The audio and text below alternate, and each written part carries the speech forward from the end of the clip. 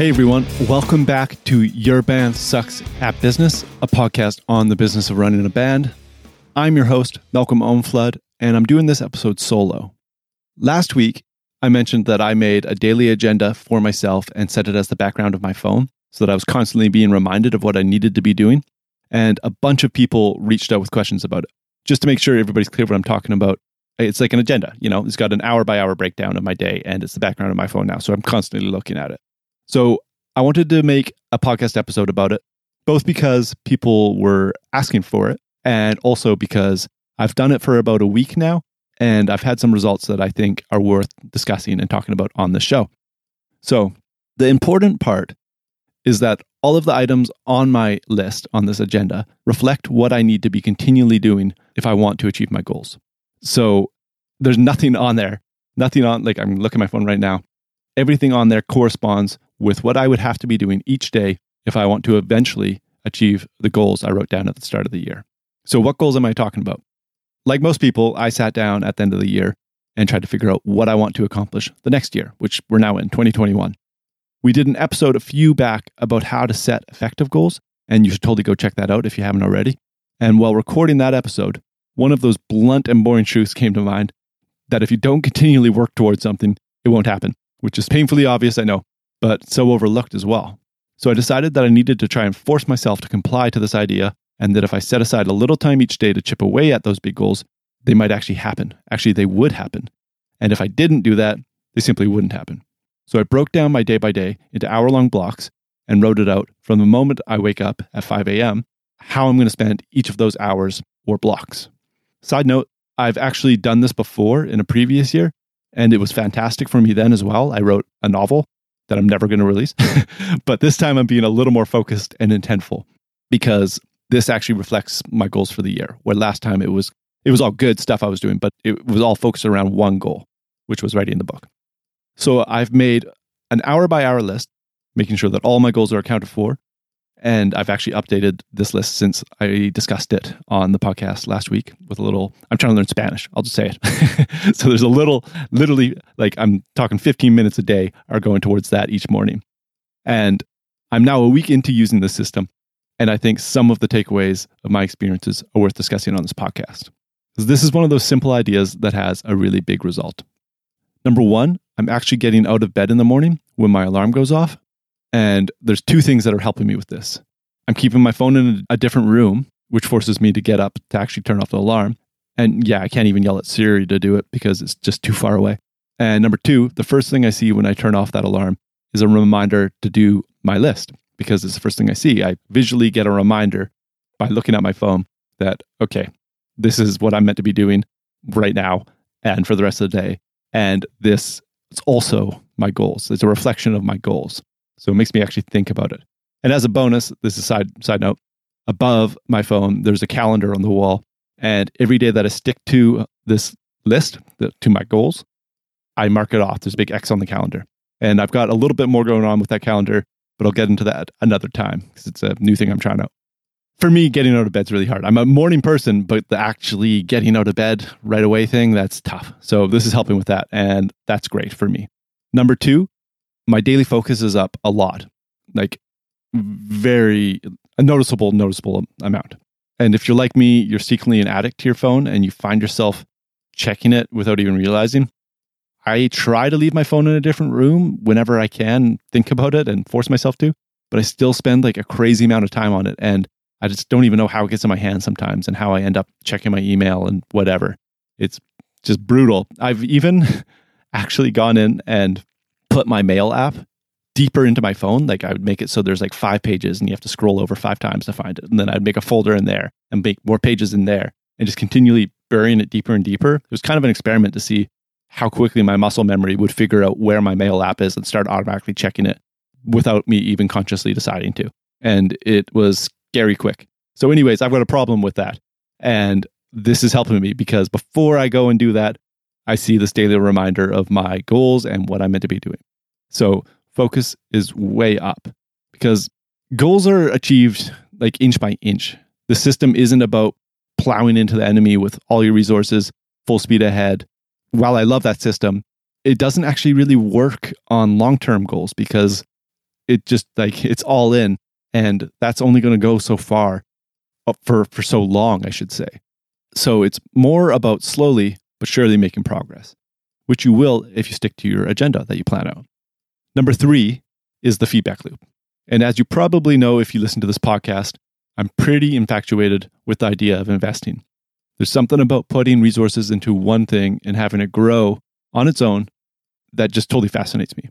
And I'm not just talking about money, actually. I'm talking about, in this case, exercise. And that's like a big part of my schedule, I should say first. I've got 2 hours put aside for exercise each day.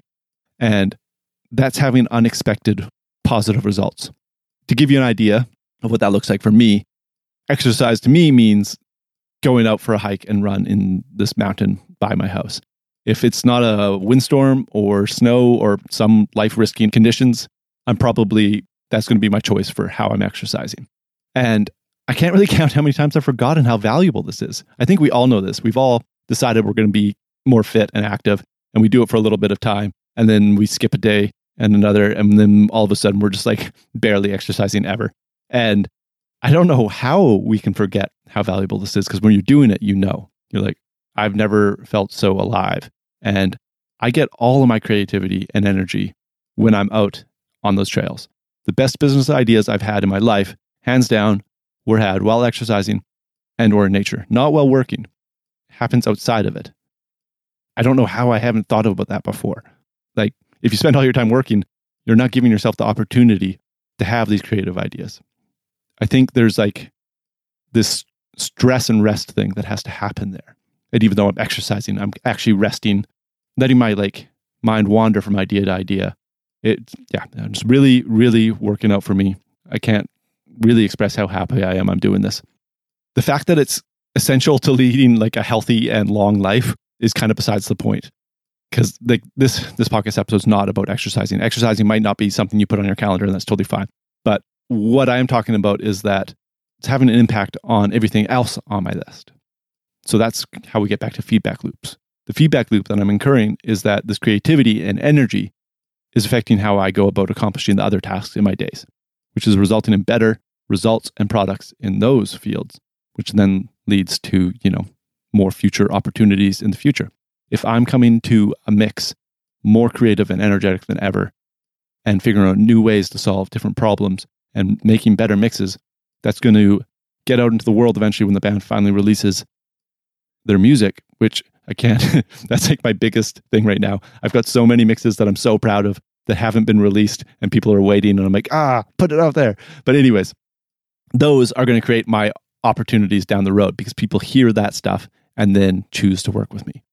So in other words, the small actions I'm taking each day are leading to bigger things down the road. There's a saying that I really love, and I've said it on here before, and I'm pretty sure I always butcher it, but it's something like people overestimate what they can do in a year, but underestimate what they can do in 5. And this continues to be super true every time I think about what I want to do, what I have done, and what I have failed to accomplish as well. Maybe failed isn't a word. You can't fail until you stop trying. To conclude, I think the biggest mistake that people make, myself definitely included, when making their goals is that they don't constantly remind themselves of them. It's so easy these days just to be reactive to everything that's in front of you. And just you get an email and you're like, okay, I'm going to reply to that right now. And it takes you out of the long-term view. If you're doing what's right in front of you, you can't be working on what you're trying to achieve long-term. And long-term goals take focus and a shitload of dedication. And you owe it to yourself to give yourself every advantage you can. If it helps you achieve those goals, it's worth doing. The Netflix show, The Queen's Gambit, which is that hugely popular chess show, took 30 years and 9 rewrites to get it where it is today. It was constantly turned down, but the writer continually and constantly improved the product and tried over and over and over again. So it was constantly turned down up until Netflix took it on, and it became the most popular show of 2020, I think. It's crazy. Maybe I'm wrong on that. And, I heard this stat on Facebook, so it's true.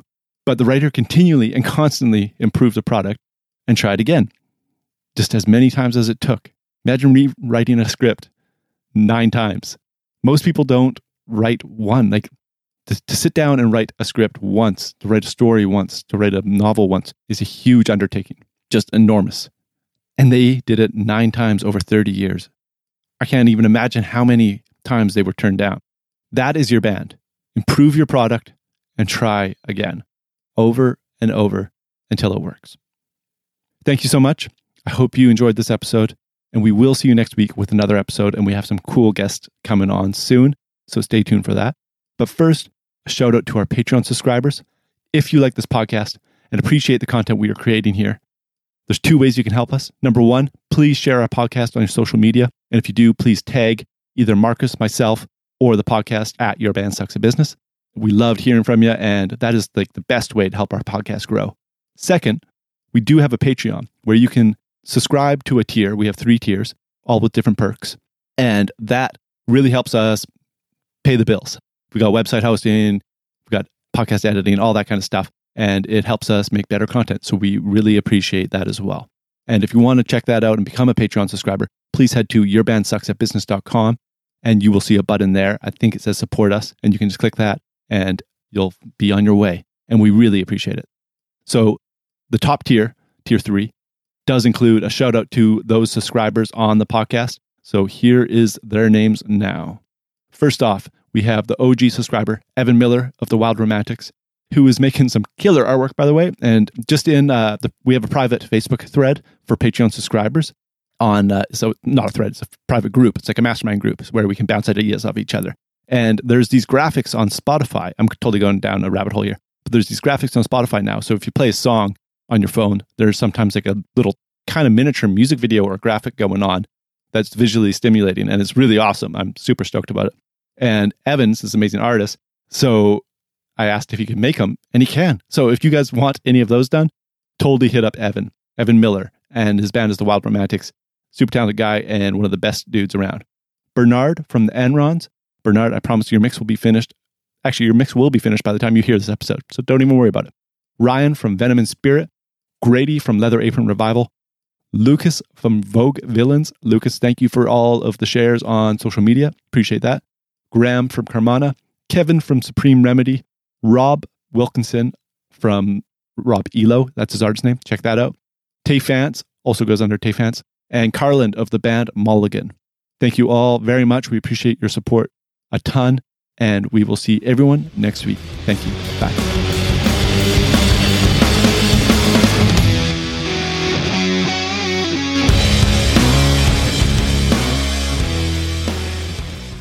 What's up, everyone? This is Malcolm Owenflood here, one of the hosts of Your Band Sucks at Business.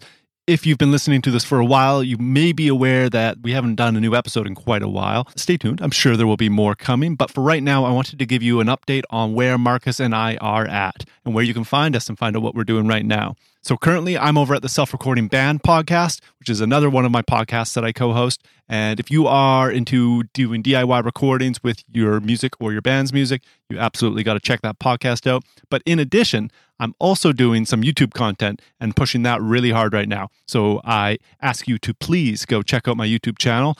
You can find me under my name, Malcolm Owenflood, MALCOMOWENFLOOD. You'll find me, and I'm doing tons of fun stuff over there. I'd love to have you come visit me on YouTube. And please do give me a subscribe. That is super appreciated. And now for Marcus, he is just killing it right now. He's been touring pretty much all over the world with Current Swell and Luca Fogali and some other folks. He's just absolutely killing it. And he's got his own website up, marcusmanhas.com. And you can go find his kind of touring sessions, playback stuff all up on there. Totally encourage you to go connect with him. And again, thanks for listening to the Your Band Sucks at Business podcast. It is so appreciated, and I'm super glad that these episodes are helping people out there. Don't be a stranger. Do reach out to us. We'd love to hear from you. Instagram's probably the best place to find Marcus or myself. So connect with us there. We'd love to hear from you. And yeah, enjoy the episode. Thanks.